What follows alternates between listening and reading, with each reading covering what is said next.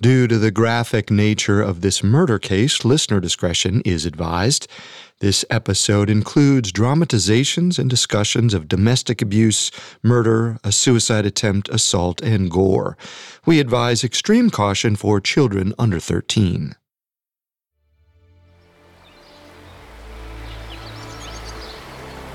In early fall of 1949, the wooded hills surrounding Quebec City, Canada, were just starting to slip into their fall colors. Patrick Simard stood on the banks of the St. Lawrence River and cast his line into the rushing water. The 35-year-old fisherman gazed across the river, delighted by the bright smudges of orange and gold that dotted the hills. The roar of an airplane shook Patrick out of his reverie. Planes were to be expected. The Quebec City airport was 40 miles away, but it was still annoying. Patrick settled back into fishing. Just then, a sharp bang erupted from above and a cloud of white smoke engulfed the aircraft. The left side exploded. A hole gaped beneath the cockpit. The plane reeled through the sky like a wounded bird. The fisherman clapped his hands over his ears as it crashed into the hillside. He dropped his eel traps and ran up the riverbank. No one knew these woods like he did, and the survivors would need help getting out. But when Patrick arrived at the crash site, there were no survivors. Arms, legs, and torsos lay all over the twisted metal. One body remained in its airplane seat. It was a woman, dark-haired and elegant.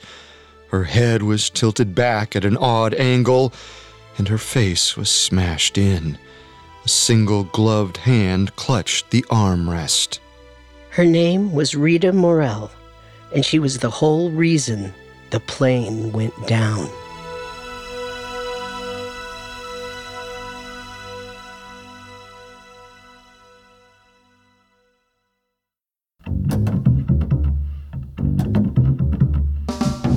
Welcome to Solved Murders True Crime Mysteries, a Spotify original from Parcast.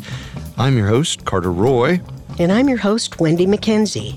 Every Wednesday, we step into the world of true crime's most fascinating murder cases and tell the tale of how real-life detectives closed the case. You can find episodes of Solved Murders and all other Spotify originals from Parcast for free exclusively on Spotify. This week, we'll cover the 1949 crash of Canadian Pacific Airlines Flight 108. The sudden explosion caused the deaths of 23 people. Soon enough, investigators discovered that a single victim, 29-year-old Rita Morel, was at the center of a shocking conspiracy. We have all that and more coming up. Stay with us. This episode is brought to you by Anytime Fitness. Forget dark alleys and cemeteries. For some, the gym is the scariest place of all, but it doesn't have to be. With a personalized plan and expert coaching, Anytime Fitness can help make the gym less frightening. Get more for your gym membership than machines. Get personalized support anytime, anywhere. Visit AnytimeFitness.com to try it for free today. Terms, conditions, and restrictions apply. See website for details. I'm Tanya Mosley. In 1987, my sister Anita vanished without a trace. Decades later, thanks to DNA, we found her. But that's only the beginning of the story. She Has a Name is a new audio documentary that explores the search for redemption, confronting trauma, and healing in the face of unimaginable loss. Subscribe now to Truth Be Told presents She Has a Name, where every revelation brings us closer to the truth. A new true crime podcast from the team behind Up and Vanished. In 2016, adventurer Justin Alexander was invited on a trek by an Indian holy man. They headed to a spiritual ground in the Himalayan mountains, a place beyond civilization. The holy man returned and said nothing, but Justin was never seen again. What happened to him? Dive into our investigation in Status Untraced. Available now. Listen for free on Spotify.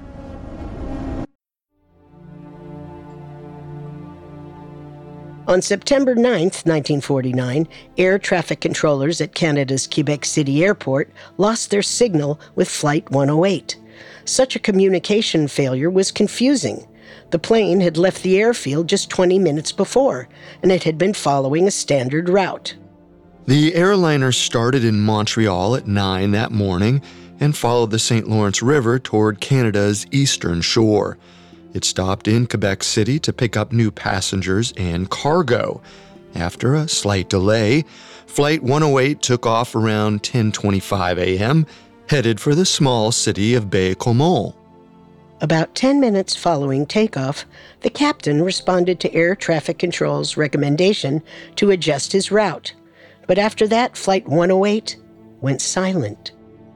10 minutes later, numerous witnesses watched the small, propeller-driven plane make its way over the St. Lawrence River. Out of nowhere, an explosion ripped through the aircraft's left side. The wreckage careened into a steep hillside known as Cap Tourmente, or in English, Cape Torment. All 23 people on board died on impact. The crash was a perplexing tragedy. Immediately, Jean-E Bélanger, the head of investigations for Canadian Pacific Airlines' parent company, resolved to find out what caused such a terrible event. He sent one of his most trusted assistants, who we'll call Oliver Bolton, to assess the damage. Oliver rushed to Cape Torment. After a grueling trek through the brush, he saw a flash of white. From a distance, the plane appeared to be in fairly good condition. Its fuselage remained intact and no fires were burning. As he got closer, Oliver saw dark splotches on the wreckage. Then the smell hit him. The plane was covered in blood and human remains. Holding back a retch, Oliver could see the propellers were twisted, which seemed strange. If a mechanical issue caused the plane to explode, as he'd assumed, the blades would have stopped turning and crumpled when they hit the ground, but they'd continued to spin all the way down. Eventually, a small army of investigators from the Provincial Police, Department of Transport, and Royal Canadian Mounted Police descended on the scene. They spread out, interviewing witnesses. First, they spoke to a group of railway workers who ran to the crash site when they saw the plane go down. I'm still in shock, to be honest. The plane was right above us when it blew. Then it straightened out, so for a second we thought it was going to be okay. Then it went straight down. Stuff was falling out of that big hole, luggage just raining from the sky. I think I saw a leg. We ran to see what happened. When we got there were hands, arms, even heads all squashed up in the cockpit. Children's bodies mangled on the ground. And the smell. Even before the bodies started reeking, it smelled odd, like TNT. First responders also smelled something like dynamite when they arrived at the scene.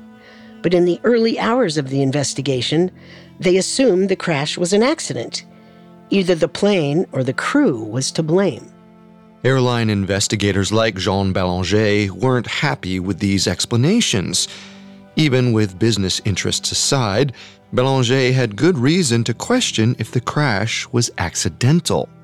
The plane went through a standard inspection at the Quebec airfield and was deemed safe to fly before it took off.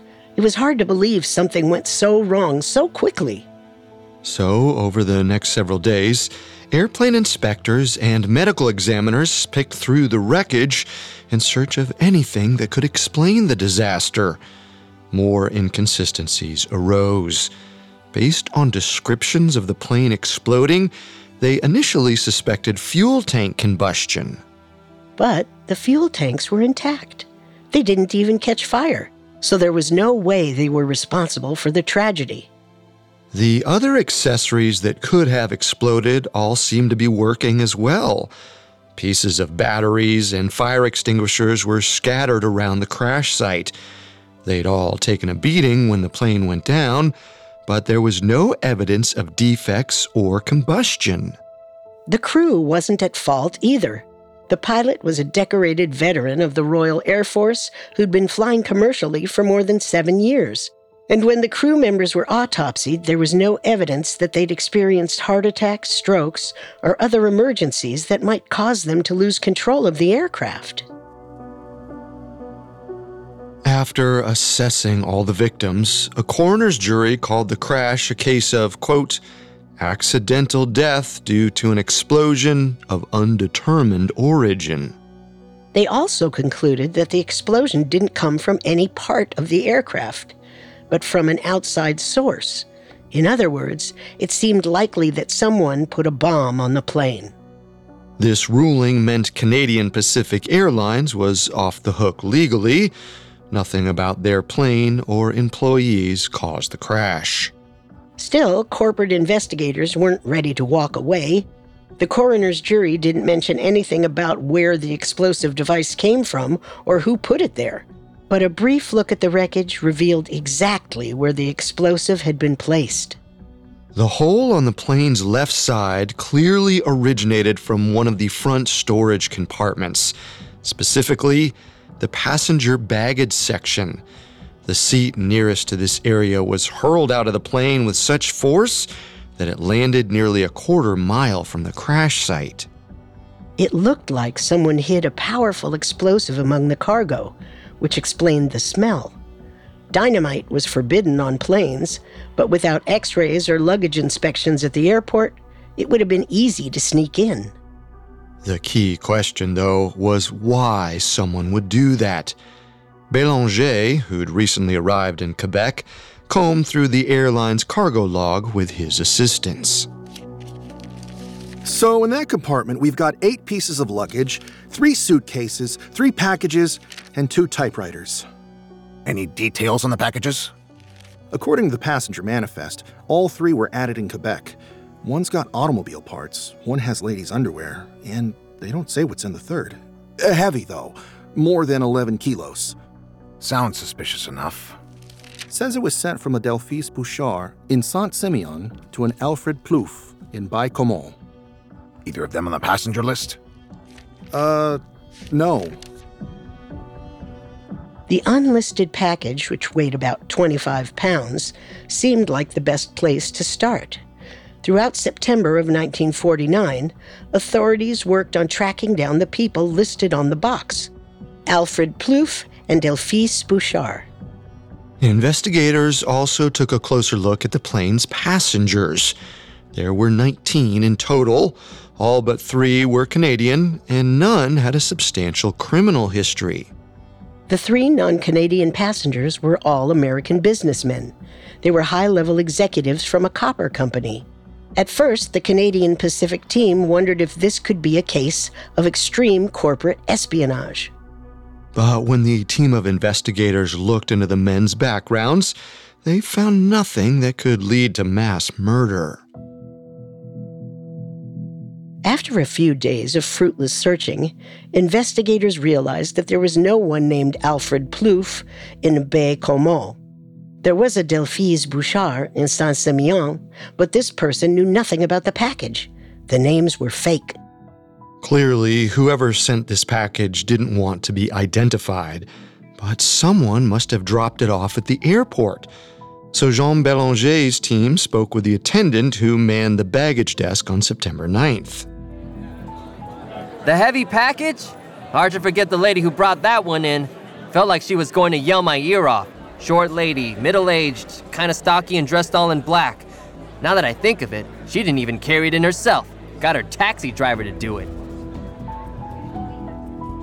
The attendant's description was vague, but it did provide a few key insights about the woman who dropped off the package. The detectives knocked on doors all over Quebec, asking if anyone matched her description. In the working-class neighborhood of Lower Town, several neighbors said the woman sounded like 41-year-old Marguerite Pitre. Marguerite was known for her booming voice and earned the nickname Le Corbeau, or the Raven, for her distinctive black clothing. Neighbors described Marguerite as an abrasive woman who always seemed to be just a bit short on money. She was friendly with everyone, but most commonly seen with 2 men: her older brother, 51-year-old Généreux Rouest, and a 31-year-old jeweler named J. Albert Gay. The investigators were taken aback by the name J. Albert Gay.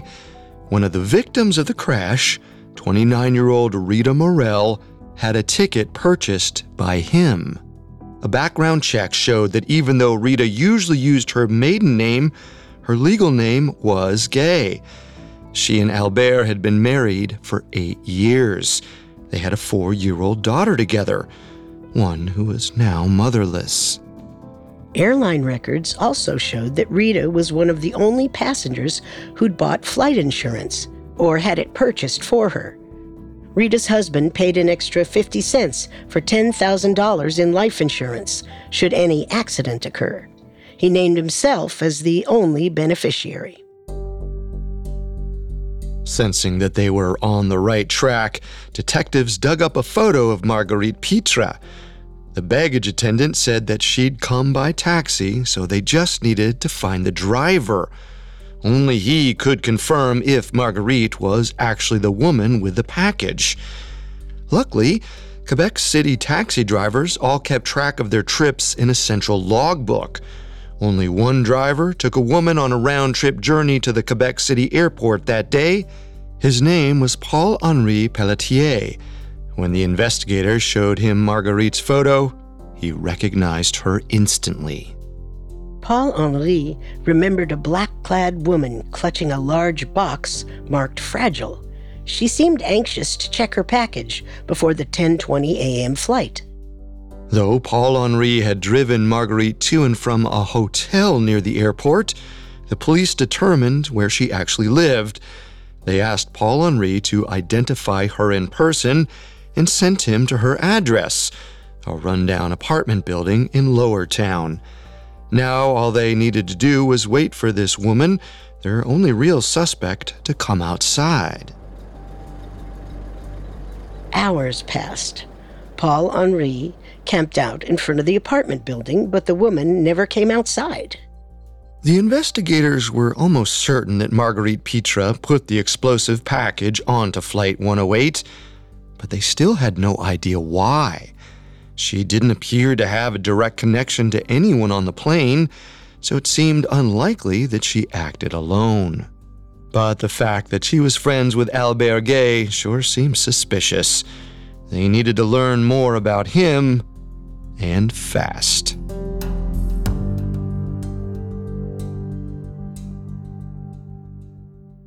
Up next, the detectives look into Albert's past, and a shocking new source comes out of the woodwork.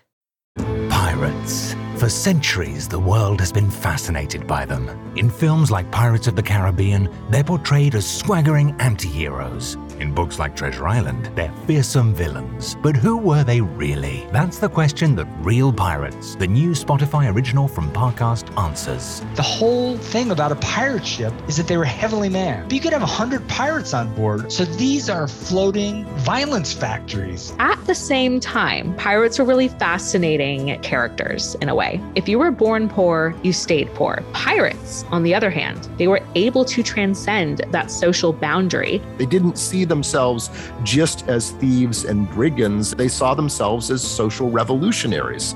Set sail under the black flag, alongside notorious outlaws like Blackbeard, Charles Vane, Anne Bonny, and Mary Read. Join us for episodes airing weekly starting November 15th. Follow and listen to Real Pirates for free on Spotify. This episode is brought to you by Anytime Fitness. Forget dark alleys and cemeteries. For some, the gym is the scariest place of all, but it doesn't have to be. With a personalized plan and expert coaching, Anytime Fitness can help make the gym less frightening. Get more for your gym membership than machines. Get personalized support anytime, anywhere. Visit AnytimeFitness.com to try it for free today. Terms, conditions, and restrictions apply. See website for details. And now, back to our story. The days after Flight 108's crash near Quebec City, Canada, were frustrating. But when investigators found Marguerite Pitre and Albert Gay in mid-September of 1949, it finally felt like they were getting somewhere. The investigative team from Canadian Pacific Airlines worked with local police to dig up information on 31-year-old Albert. They found more and more reason to be suspicious. There was his oddly timed purchase of life insurance and his connection to Marguerite Pitre, who put the explosive package on the plane, but that wasn't all. Several of Albert's neighbors gossiped about him when they heard his wife Rita died in the crash. He had a reputation in Quebec City, and even those close to him didn't hesitate to share the unsavory details. Never trusted Albert. He's always making up some new scheme and flashing his money left and right. And was there anything wrong in his relationship with Rita? Oh boy, was there anything right? Sure, he'd make a show out of bringing her flowers and kissing her in the middle of the street, but then you'd see him stepping out with some young girl an hour later. Made me sad. Rita was the only one not in on the joke. Acquaintances described the 31-year-old as a short man with thick black hair and a nervous smile. He owned a small jewelry shop in Lower Town, but spent most of his time away from Quebec City, selling watches and crucifixes in the fishing towns that studded the St. Lawrence River. He'd been married to Rita since 1941. They met while working at an arsenal together during World War II. This was also where Albert met Marguerite Pitre. Marguerite introduced Albert to her brother, Généru Rouest. Généru was a talented watchmaker. Never one to miss an opportunity, Albert hired Généru the moment he started his jewelry business. Albert was essentially a door-to-door salesman, and his constant travel created lots of chances to see other women. Not long after he and Rita got married, he started flirting with younger girls. According to rumor, he began building up a roster of extramarital lovers. Albert made little effort to hide his infidelity. Meanwhile, if Rita so much as glanced at another man, he became instantly jealous. He had a violent streak that attracted police attention. Soon after his name circulated as a suspect, a Quebec City detective found an arrest record from June 1949, about 3 months before the explosion. According to police records, Albert was found on a Quebec City sidewalk brandishing a gun at a 19-year-old waitress. We'll refer to this woman as Juliette Duetteau. She was one of his many mistresses, and she wanted to end their relationship. Juliette was walking to work in the early evening when Albert ambushed her. He pulled out a gun and threatened to shoot himself or her if she didn't take him back. Policemen broke up the conflict, and Albert ran away before they could identify him. An officer stayed with Juliette throughout her shift, and 31-year-old Albert returned a few hours later, presumably to threaten her again. He was taken to jail and booked for attempted assault. City records showed that Albert called Marguerite Pitre from jail and asked her to get him a lawyer. She did, and by morning the attorney successfully reduced his charges. Albert paid a $25 fine for illegally carrying a gun and was set free. His history of domestic abuse made this incident sadly unsurprising. But to get the full story behind the arrest, officers contacted Juliette Duetteau. I met Albert when I was 17. It was the summer. I was working in a cafe and he struck up a conversation. He seemed charming. One thing led to another. Soon after that, we were going on dates. Did you know Albert was married? He told me eventually. He said their marriage was on the fritz and I was the only one he wanted to be with. I never understood why he latched on to me.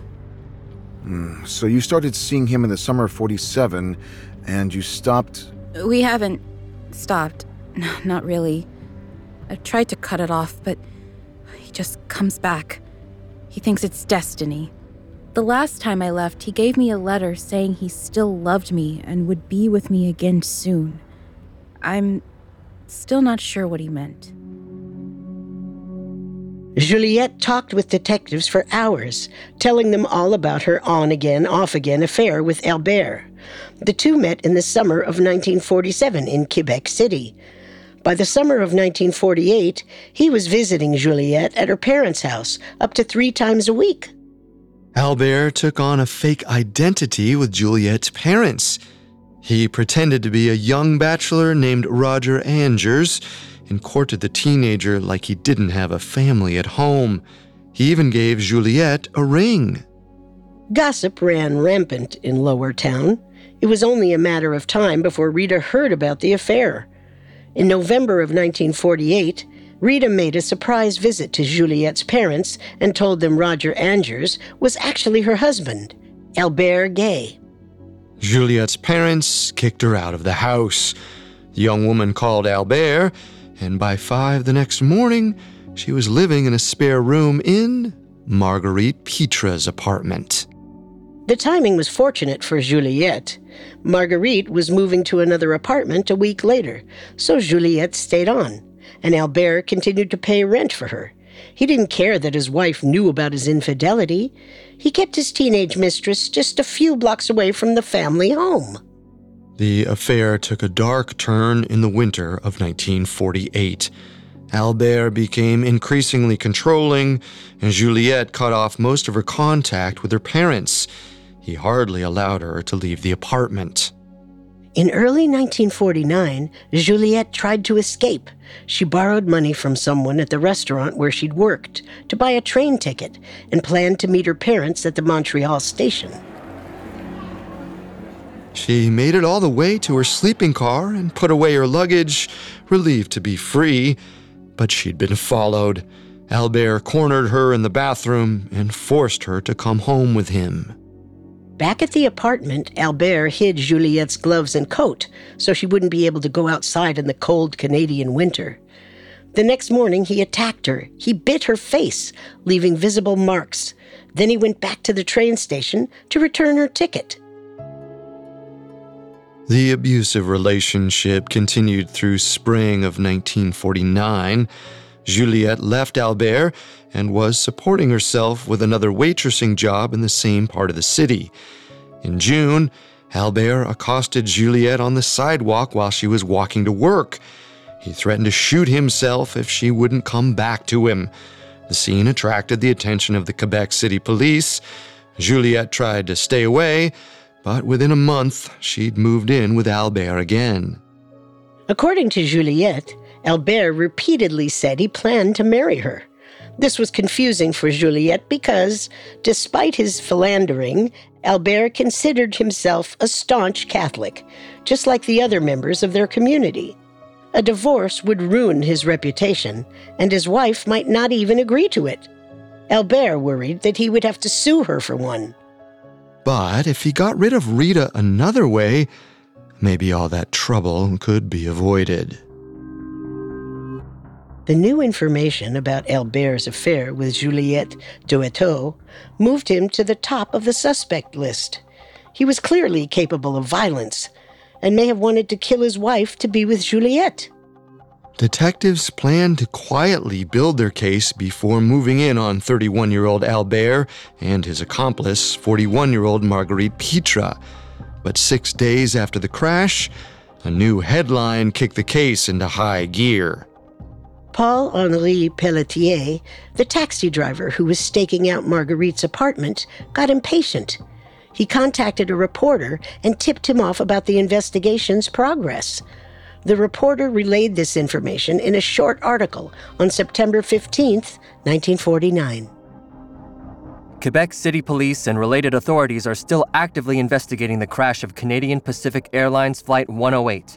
A source close to the case says police are hot on the trail of a woman who dropped off an unusual package at the airport. Anyone with information relevant to the investigation is encouraged to contact the Quebec City or Royal Mounted Police. The story was light on details, but it was enough to make the suspects nervous. 5 days after the article was published, on September 20th, the police were alerted that Marguerite Pietra was in the hospital. She'd nearly overdosed from sleeping pills. There are conflicting reports as to when Marguerite landed in the hospital and why. According to a 1953 New Yorker article, she had checked into the hospital complaining of stomach pains. As soon as she was admitted, she swallowed a handful of sleeping pills. But in 2018, An article from Vice suggested that she was found close to her home, quote, near death after taking the pills. The police considered the incident an attempted suicide, and suicide attempts were a criminal offense in Canada at the time. As soon as she was deemed healthy enough to leave the hospital, police detained Marguerite. She told them something truly shocking. After Albert Gay found out about the article, he told Marguerite to kill herself and leave a note saying she was solely responsible for Flight 108's crash. And for reasons even she wasn't sure of, Marguerite complied. As the 41-year-old recovered in jail, she switched her allegiances.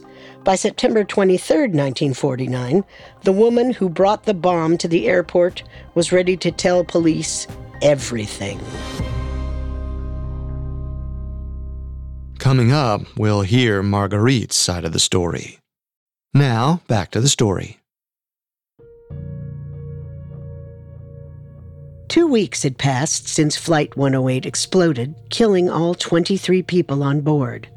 While some investigators continued combing through physical evidence on Cape Tourmente, detectives in Quebec City were closing in on the culprits. On September 23, 1949, Marguerite Pitre broke her silence. Detectives were certain that the 41-year-old woman assisted their main suspect, 31-year-old Albert Gay, by bringing the explosive device to the airport. Still weak from her ordeal, Marguerite admitted that she did drop off a package at Albert's request on September 9th, but she claimed she had no idea what was inside. I thought I was doing a favor for a friend. He asked me to drop off a package and said he wanted it in Baie-Comeau as soon as possible.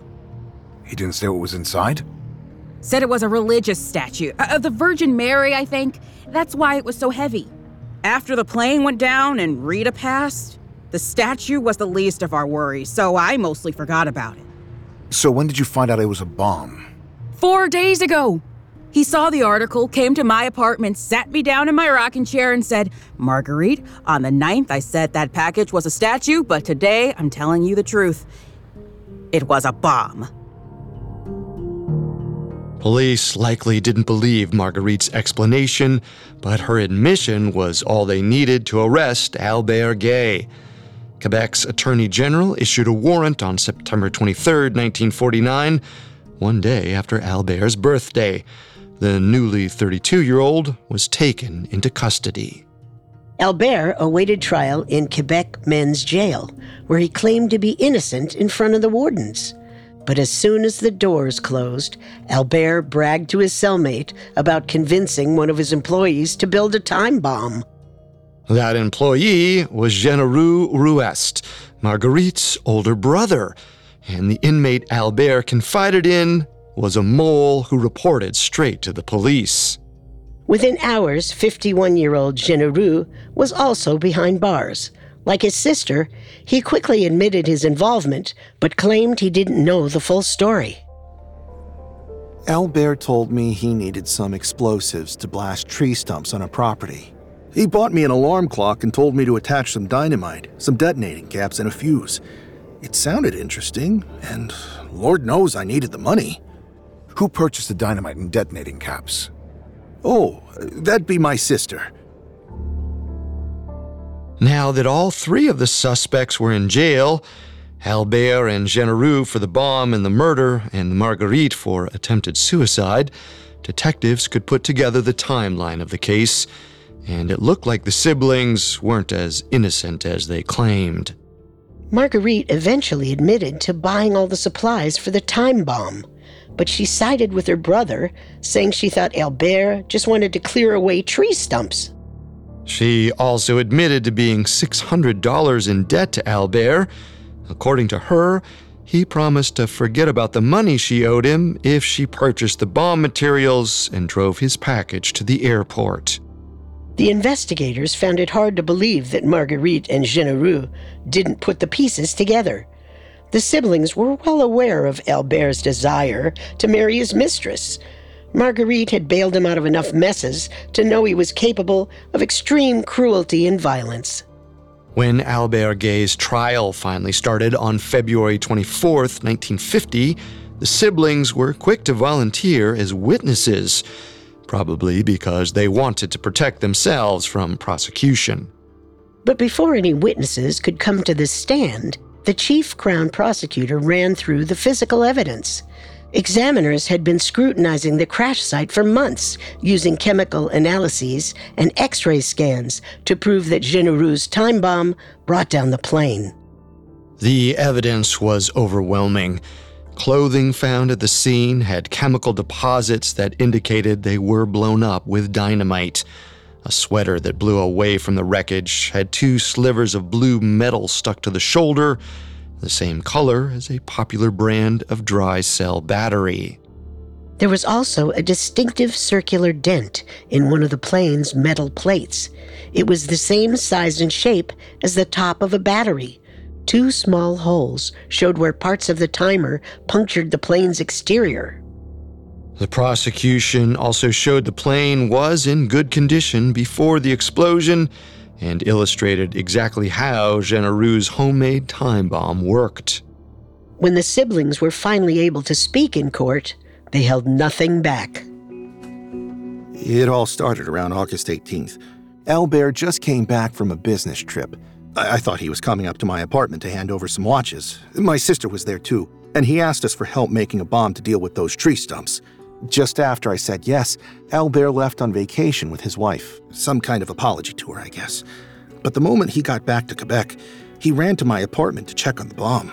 Seemed real excited to see it in action. Genereux never explained why he built a timer into the bomb, which wouldn't be necessary for a stump removal job. And even though Marguerite Pitre admitted to buying the supplies for the bomb, she claims she didn't make the connection between that errand and the package drop-off. The siblings clearly had their own motivations for presenting this evidence against Albert. But as more objective witnesses testified, it became abundantly clear that Albert Gay was responsible for the 23 deaths on Flight 108. The most gutting testimony came from Juliette Duateau, the 19-year-old waitress. Though Albert was literally willing to kill for her, the feeling was nowhere close to mutual. The young woman looked heartbroken and confused as she took the stand, unable to comprehend why 23 people died for a relationship she didn't even want. After the police were called in June, I tried to stop seeing him, but he just kept pulling me back. I thought he'd change, and when he suggested spending the summer together in 7 Islands, I said yes. As soon as we got there, we started fighting again. I left at the end of July. Then Marguerite invited me to her apartment a few days after the crash, and Albert was there. I told him how sorry I was that Rita had died and all. He seemed glad it happened. Then he said we'd finally marry after he mourned for a few months. And do you want to marry him, Miss Duateau? No. I don't love him anymore.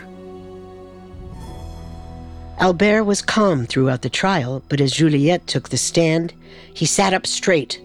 When the 19-year-old proclaimed she didn't love him, the color drained out of Albert's face.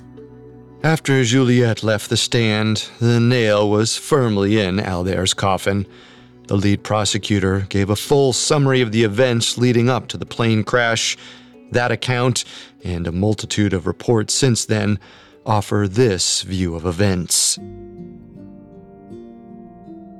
In the fall of 1948, Albert Gay and Rita Morel's marriage was rapidly disintegrating.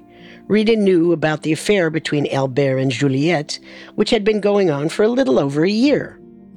Albert started thinking about how to get Rita out of the way so he could marry the teenager. A divorce seemed like an impossibility. He needed something more final, something he could get away with. At some point in the early months of 1949, he decided he had to kill her. The jewelry salesman knew he'd be the prime suspect if anything happened to Rita. At one point in the spring of 1949, he offered a friend $500 to give Rita poisoned wine. The friend dismissed the idea, thinking it was a sick joke. After this plan was foiled, Albert saw a news item that inspired him to change tactics. On May 7, 1949, a Philippine Airlines plane exploded and fell into the sea near Manila. All 13 people on board died. Detectives eventually figured out that a man planted a time bomb on the plane, intending to kill the husband of the woman he wanted to be with. If Albert read about this story, as many people in Canada did, it must have looked like the perfect plan. It would save him from embarrassment while swiftly ending his marriage.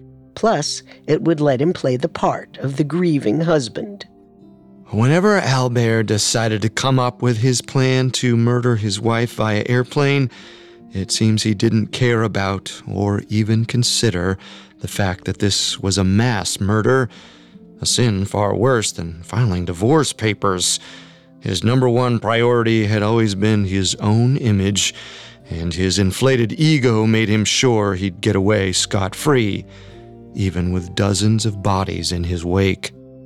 By summer, Albert was carrying a stopwatch on his routine flights to the river towns east of Quebec. He marked down when the plane was over the St. Lawrence River and when it passed over land.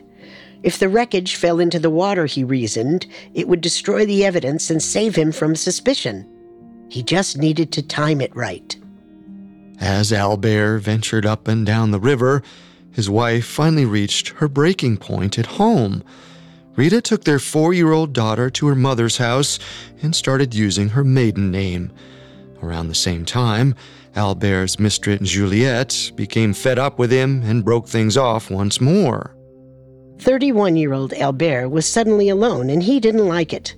Not long after Juliette moved out, he accosted her on the street, leading to his brief arrest. Juliette tried to stay away from Albert after the ambush, but soon enough he convinced her to revive the relationship. She stayed with him for a few weeks, but their dynamic quickly soured. She left Albert at the end of July 1949, hoping this would be the last time. But Albert had other plans. He felt like he could only be happy with Juliette. He needed to marry her, even if she didn't love him back. Albert doubled down on his plans to kill Rita. By mid-August, he contacted Généroux and Marguerite, asking for help with the time bomb. Albert knew he could manipulate them into doing almost anything, especially if he forgave some of their debts to him in the process. With the bomb in progress, there was one last hurdle to clear. Albert needed to get Rita on the plane. He launched a charm offensive, trying to get back in her good graces. In late August, the couple took a week-long vacation. Then Albert asked Rita for a favor. He said he'd left 2 suitcases of jewelry in Baie-Comeau and needed them back in Quebec City. He didn't have the time to fly and pick them up, so Rita needed to do it, alone. On September 6, 1949, Albert made a reservation for his wife on the next available flight. It was the 10:20 a.m. flight on September 9th, Flight 108. He purchased a round-trip ticket for Rita, though he knew she wouldn't need it.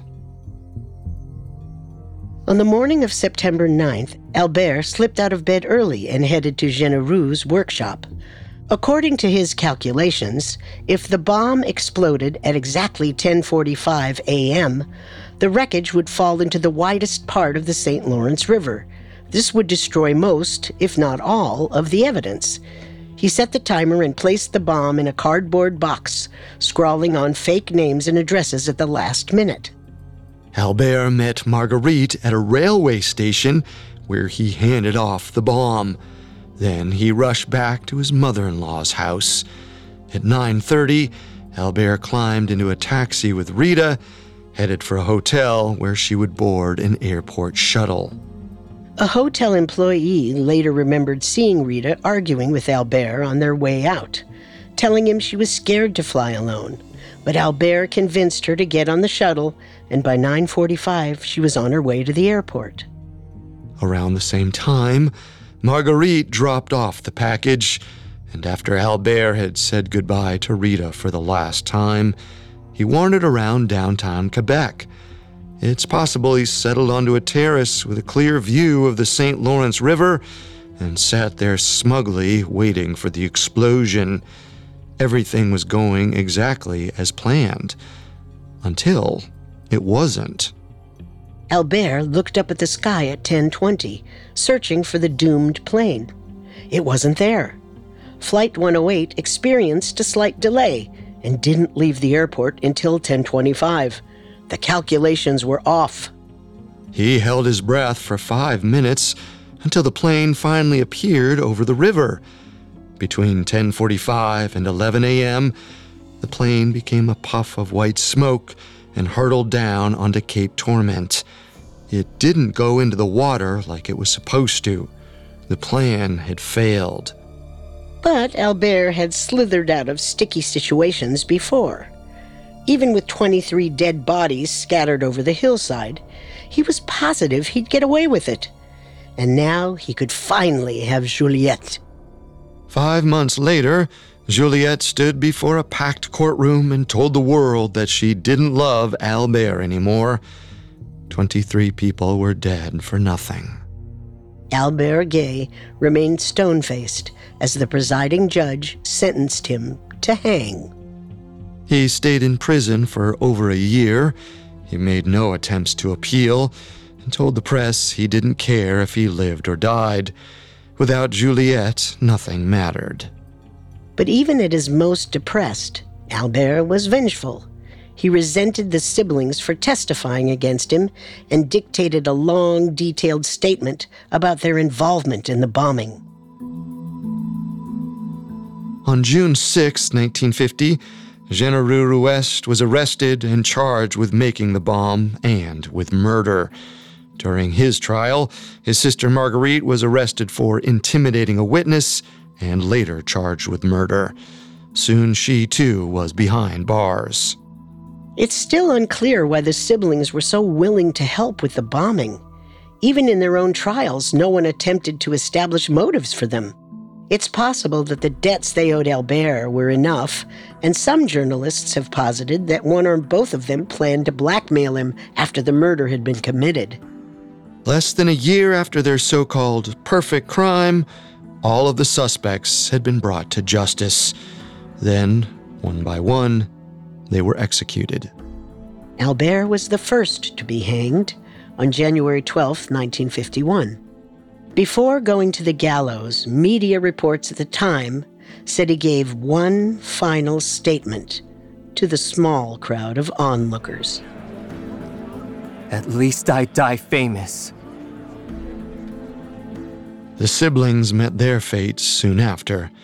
Généreux died in July of 1952, and Marguerite in January of 1953. She was the last woman ever executed in Canada. A few days after Marguerite died, Canadian Pacific Airlines finally closed the case.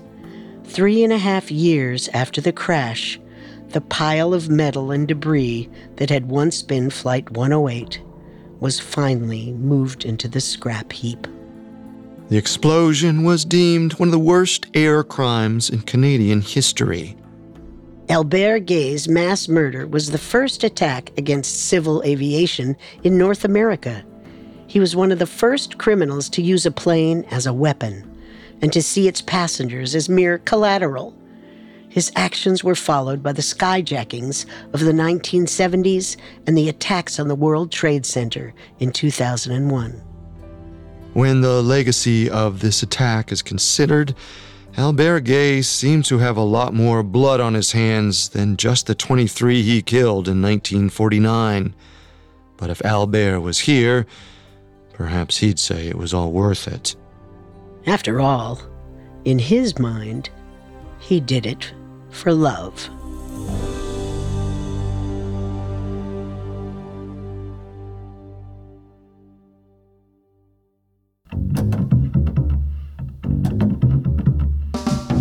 Thanks again for tuning in to Solved Murders. We'll be back next Wednesday with a new episode.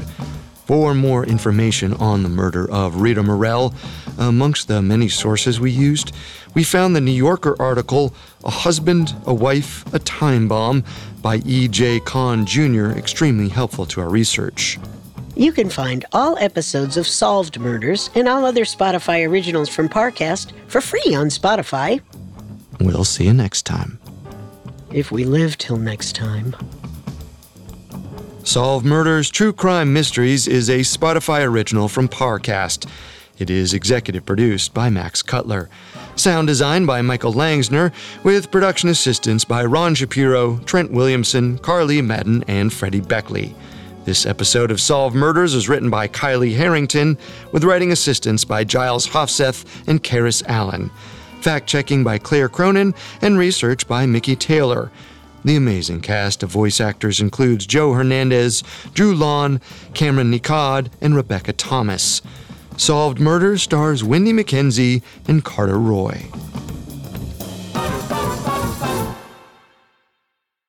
Pirates. For centuries, the world has been fascinated by them. Blackbeard, Charles Vane, and Bonnie. Who were they really? Real Pirates is a new Spotify original from Parcast. Join us starting November 15th as we bring the true story of pirates to life